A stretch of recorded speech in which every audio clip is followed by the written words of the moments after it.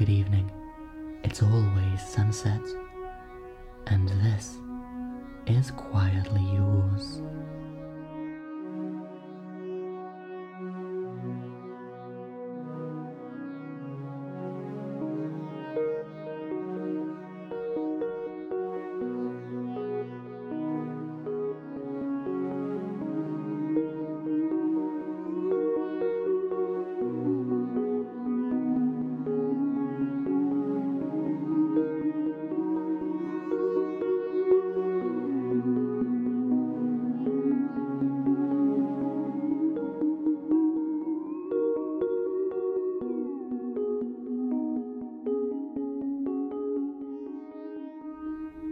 Welcome back. The world has changed somewhat since we last spoke. The world is in lockdown. You're probably not allowed to leave your home, and neither am I. I've been in this cave for 5 weeks with nothing but my mind for company. Yesterday I resorted to measuring the stalagmites. But I have been putting this time to good use, conjuring up some ghastly new stories. The end result was Fragments, a surreal, feature-length story of a man lost in a macabre dreamscape. We're going to be releasing Fragments in 5 parts over the coming week, and I hope you'll join us every step of the way and follow our nameless protagonist right to the end. But before we get into part 1, I want to tell you about something very important. You might have already heard of Podchaser. It's a podcast directory that calls itself the IMDb of podcasts. It's a pretty great site, and they're currently running a pretty great fundraiser. Until the end of April, that's this Thursday for those of you existing in the present, Podchaser will be donating 25 cents to Meals on Wheels America's COVID-19 Response Fund for every review posted to their website. That's 25 cents that will go towards giving senior citizens access to healthy and nutritious meals, as well as some desperately needed social interaction. And for each review that I respond to, the donation will be doubled. If you want to make a difference and be the helping hand for someone in need, head to podchaser.com, search for Quietly Yours, and post a review for every episode you've listened to. If you haven't listened to every episode, well, why not? Now is the perfect time to binge listen and write down your thoughts. Remember though, they have to be proper, thought-out reviews. You can't just copy and paste the same thing onto every episode. And of course, once you've finished reviewing Quietly Yours, you can do the same for any other podcast you're enjoying, right through to Thursday, April 30th. And now I will awkwardly segue into a self-serving promotion for the Quietly Yours Patreon page, the place where you can sign up to support the show. We've got some great perks over there, including an on-air obituary and some behind-the-scenes content. The support is greatly appreciated, so if you're enjoying Quietly Yours and you can spare $1 or $2, head over to patreon.com/quietlyyours. If you can't spare $1 right now, don't worry, the show will always be free.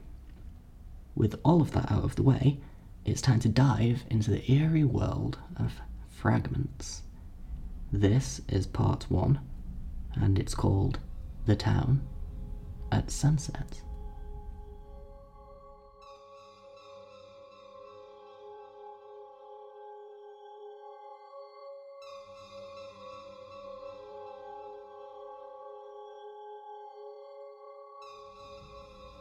I wake up in the night. I don't remember going to bed, but I guess I must have, because here I am. The curtains are open. They're always open, and moonlight streams in. There is no moon, but there's moonlight nonetheless. It's bright and it's cold, piercing the thick layer of dust on the window panes and draping itself over every jagged corner of the room, scattering harsh glimmers of light on the aging jewellery that hangs on the worn old dresser, silver and gold, beads and pearls. I don't know who they belong to. There's a chair by the dresser. Its leather top dry and cracked, fixed permanently with a deep impression, as though it still holds the weight of its former occupants. Beside the dresser sits a wardrobe, a huge, imposing old box made from oak, I think, but its polish and sheen long since lost to time. It's tall, so tall it nearly touches the ceiling, and hanging on one of its doors is a full-length mirror framed with ornate silver moulding, vines and branches twisting around the glass before coming to a point at the top of the mirror. But within the glass, there is no reflection. The room is bright in this chilling silver moonlight, but still, within the mirror, there is nothing but black. Nothing.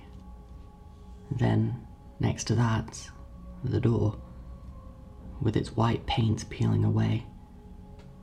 And where the doorknob should be, there's nothing but a hole.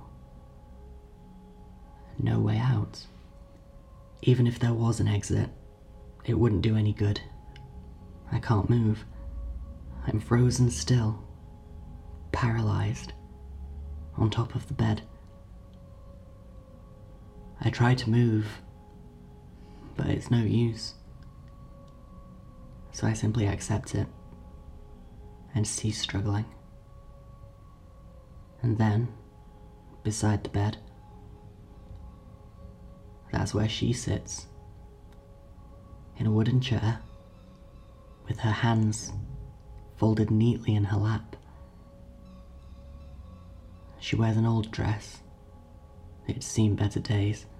It's blue, I think, but it's hard to tell in this light. There's an apron tied around her waist, a yellow one, covered in cartoon ducks. And her head, her entire head, is wrapped up, covered in bandages that cover half of her face. Tufts of matted black hair poke out from between the gauze, and sticky patches of blood slowly ooze through. Her nose is covered, but her mouth is not, and it's moving.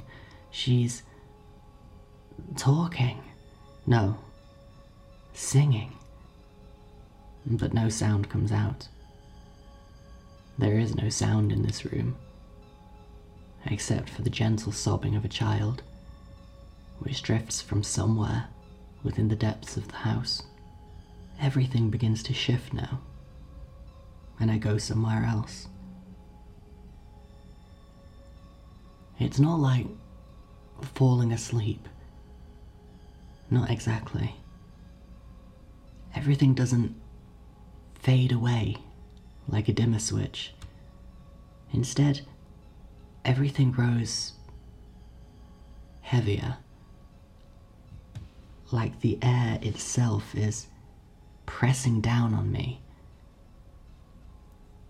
And then everything goes blurry. It's like I'm passing through a membrane, and then I'm gone.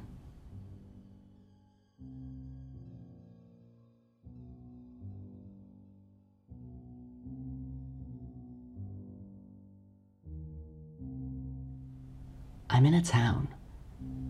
A small town. A handful of streets at most, and the streets are little more than dirt paths. It's hard to tell exactly where I am, but amongst the distant fog sit the mountains of the American West. It's hard to tell exactly when this is, but the houses are of a wooden construction, fronted with tall, squared-off facades. Some of the buildings, stores I suppose, have large, hand-painted wooden signs above them. Perhaps this is the gold rush. The town is quiet, empty. There must be people here, There are lanterns hanging outside all of the homes and businesses. But there isn't a person in sight. There are no animals, no rats in the streets, no horses by the post to which they should be tied. It's not quite night. It's sunset, only there isn't a sun. Not anywhere that I can see. But the town is cast in a warm glow, and the sky is an expanse of orange. The air is hot and humid, stuffy and suffocating. I don't feel like I'm properly able to breathe. There must be someone here.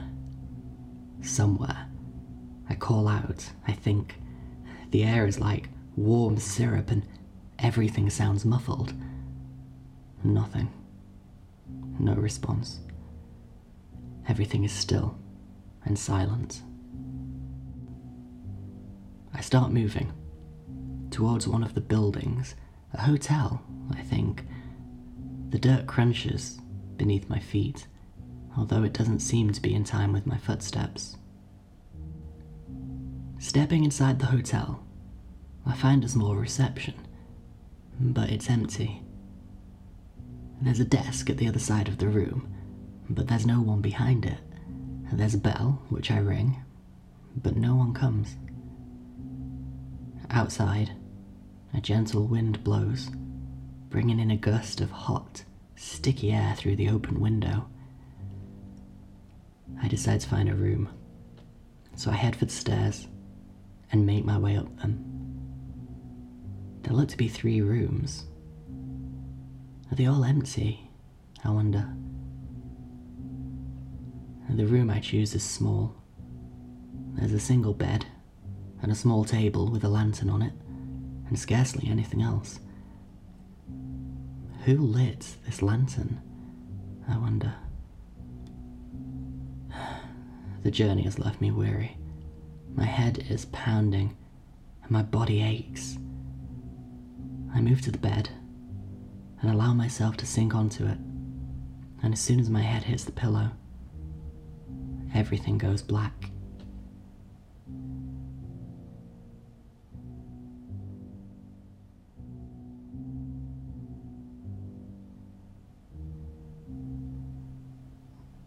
I don't know exactly how long has passed when I wake, but it feels like hours.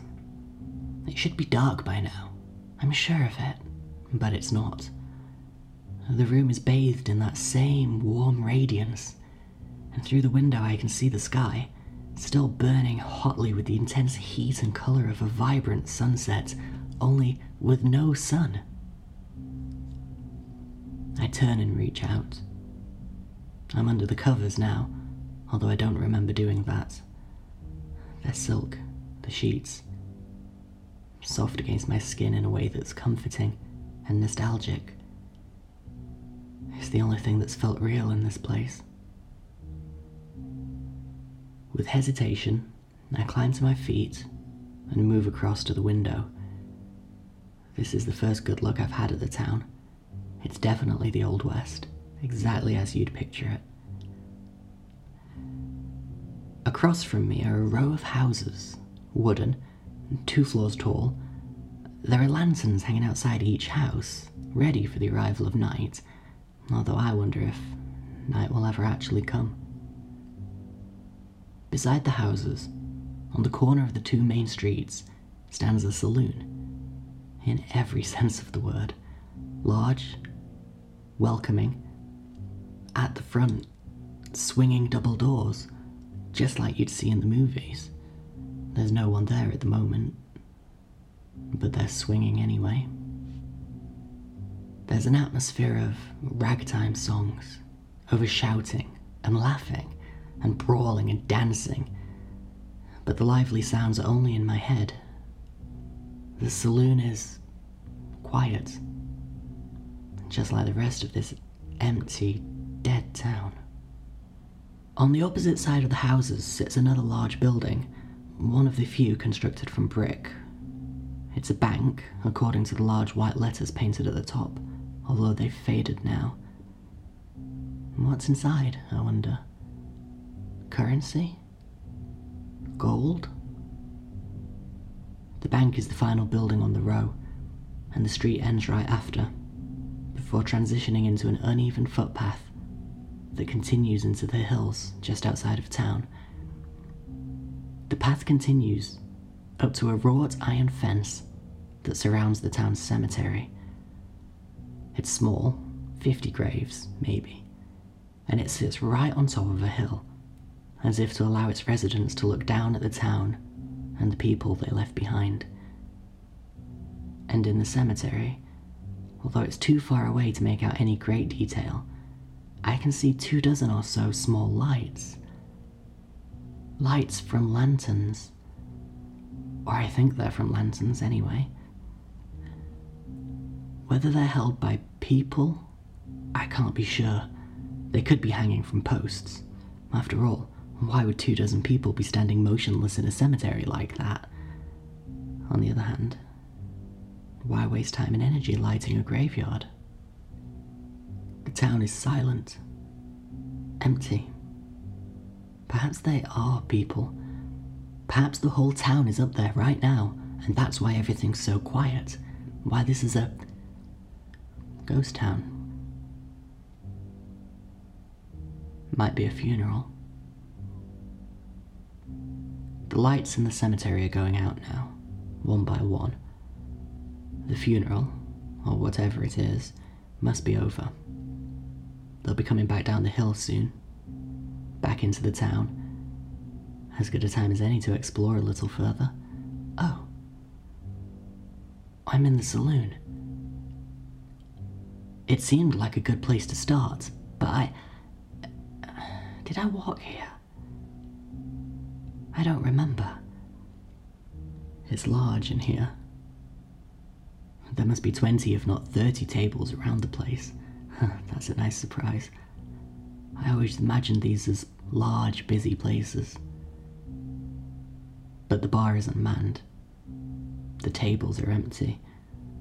On 2 of them there are cigars, sat half-used in ashtrays, a stream of wispy smoke rising slowly skyward. And across the room is an old player piano. I can see the keys. They're moving quickly. A fast tempo, a furious energy, but no sound comes out. And there's no sound at all until I hear the doors behind me swing open. I turn and find myself face to face with the first person I've seen in this place. He's old, with a Stetson hat on his head and a bandana wrapped around his mouth. His outfit is old, too, and his face wrinkled. One hand hangs freely at his side, while the other is extended outwards, holding a lantern, still lit. I ask him what he wants, but he doesn't say a word. And then I'm gone.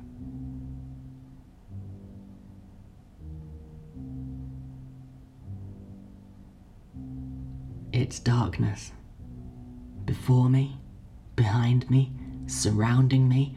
That's all there is, and it's thick and it's viscous and I can't breathe, and then, just as quickly as it came, it goes, and I'm back beneath the orange sky of the town at sunset. I'm closer now, to the graveyard, right beside the big hill. I'm behind the bank, I think. It doesn't really matter. But from here my view is unimpeded.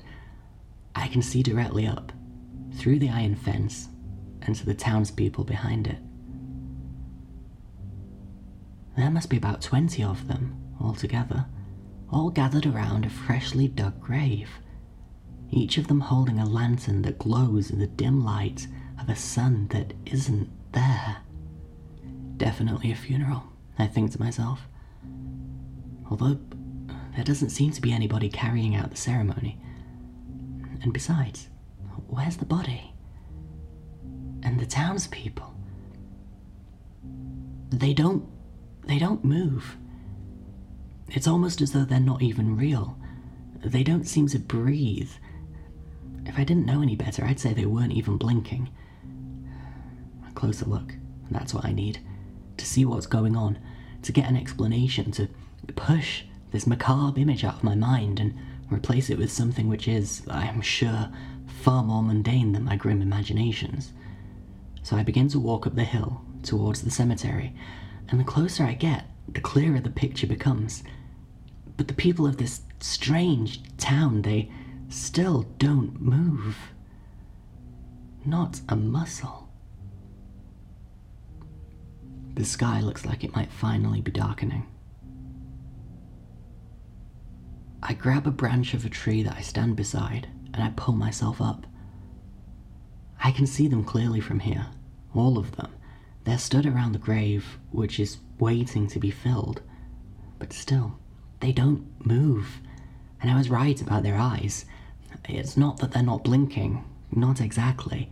Their eyes are just closed.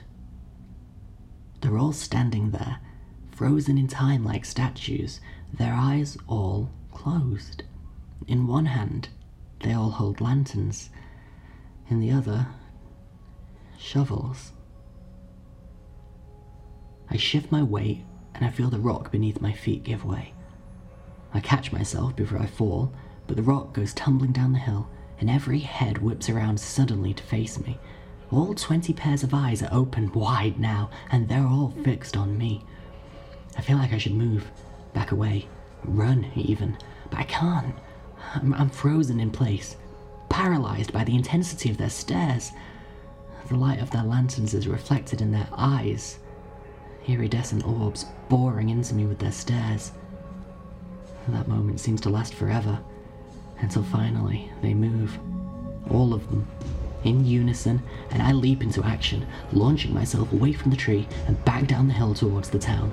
I run and I run as fast as I can, past the bank, past the houses, towards the hotel. I run and the whole town seems to blur around me. This moment in time seems to stretch out. It stretches and it wobbles, and then, with a thud, I'm back in my room. Or someone's room, anyway. The door is closed and locked behind me, and I'm on the floor, on my hands and knees, gasping for air, gasping and choking, but the air won't come. My chest grows tighter and tighter, but bigger and bigger, like it might explode. And then everything goes quiet and calm, and the gentle riff of a ragtime song starts to drift in through the open window. I stand. It takes all the strength I have left in me, but I do it, and I move towards the window. He's there. That man. The one from the saloon, with the young blue eyes and the old grey face. He still holds his lantern in his hand, but with the other, he reaches up to his face and pulls down his bandana to reveal a wide smile of perfect white teeth. And then he holds out his hand, extends a finger, and curls it back in on itself. Come here. What does he want? I don't understand. I don't understand any of this. And there's a muffled bang, and the door to my room breaks from its hinges and falls to the floor with a crash as the townspeople flood into the room. And suddenly I'm surrounded by dozens of hands reaching out to me and grabbing hold. I don't try to fight it. There's just no point. I allow myself to be taken, to be swallowed by the sea of hands and washed away. I'm taken to the graveyard, and I'm lifted high, and then the hands retreat, and I'm falling, through the air, and into darkness. I'm greeted by hard wood as my body crashes into it. Deep breaths. That's all I can do. There's wood on either side of me now. I'm enclosed. It's a coffin. I'm in a coffin. It's definitely getting darker now. The sky is transformed into a burned mahogany, and the stars are beginning to come out.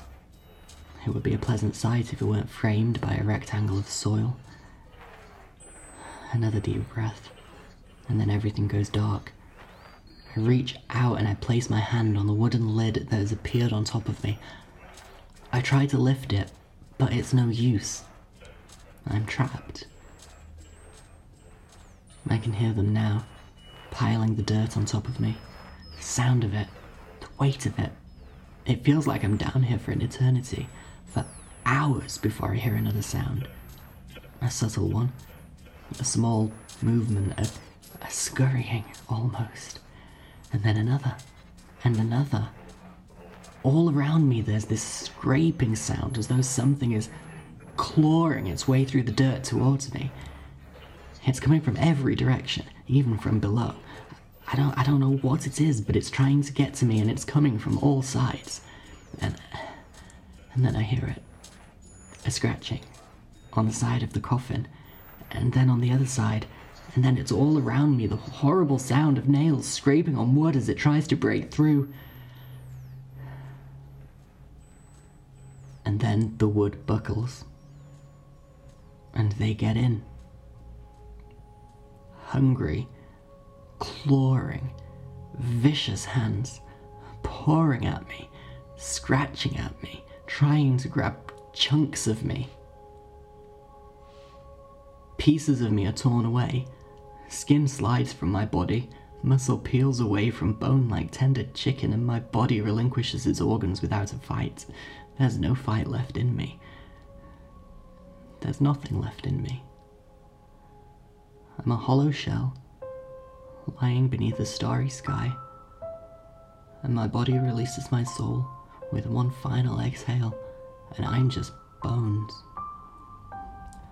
Bones waiting to weather to dust and disappear into the earth.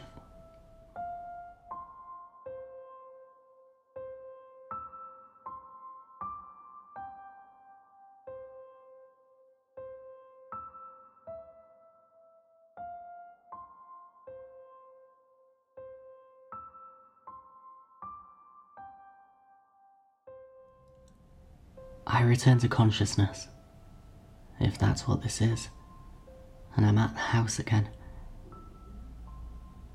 The yellowed ceiling is above me, the moonless sky through the window on my right.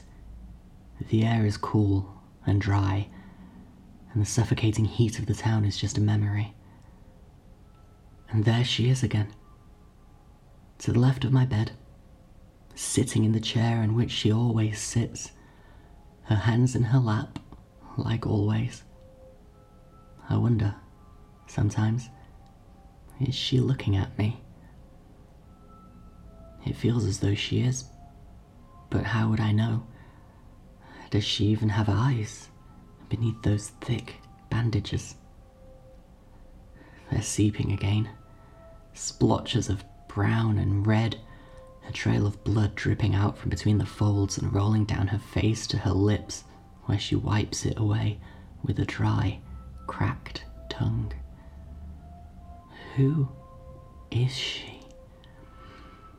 I've seen her so many times, and I still don't know. I glance around the room. It's familiar. I've been here 1,000 times. At least it feels like 1,000 times. But it's cold, nonetheless. Cold and frightening. I feel like being back here, somewhere familiar, I feel like that ought to be some kind of comfort. That I should feel some kind of relief. But I don't. Because I don't know this place. Not really. It means nothing to me. I don't know where I am. I don't know why I'm here. I don't know where I keep going, or how it keeps happening. And the harder I try to think of something that I do know, the more I realize how truly alone and lost I am. I don't know anything. I don't know how I got here. I don't know how to get away. I don't even know, I now realize, my own name. I don't know my own name.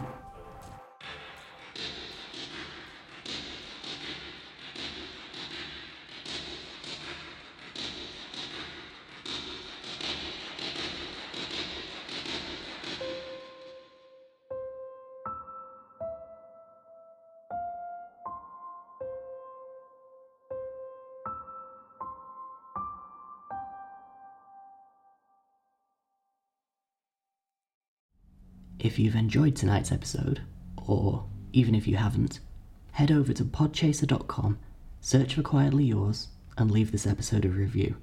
Remember, each review will see 25 cents donated to the Meals on Wheels America's COVID-19 Response Fund, and I'll be replying to as many reviews as I can to double that donation. We'll be back tomorrow with part 2 of Fragments. Will he remember his name? Will he find out where he is, or how he got there? Stay tuned and stay spooky. Until tomorrow, I am quietly yours, and you are quietly mine.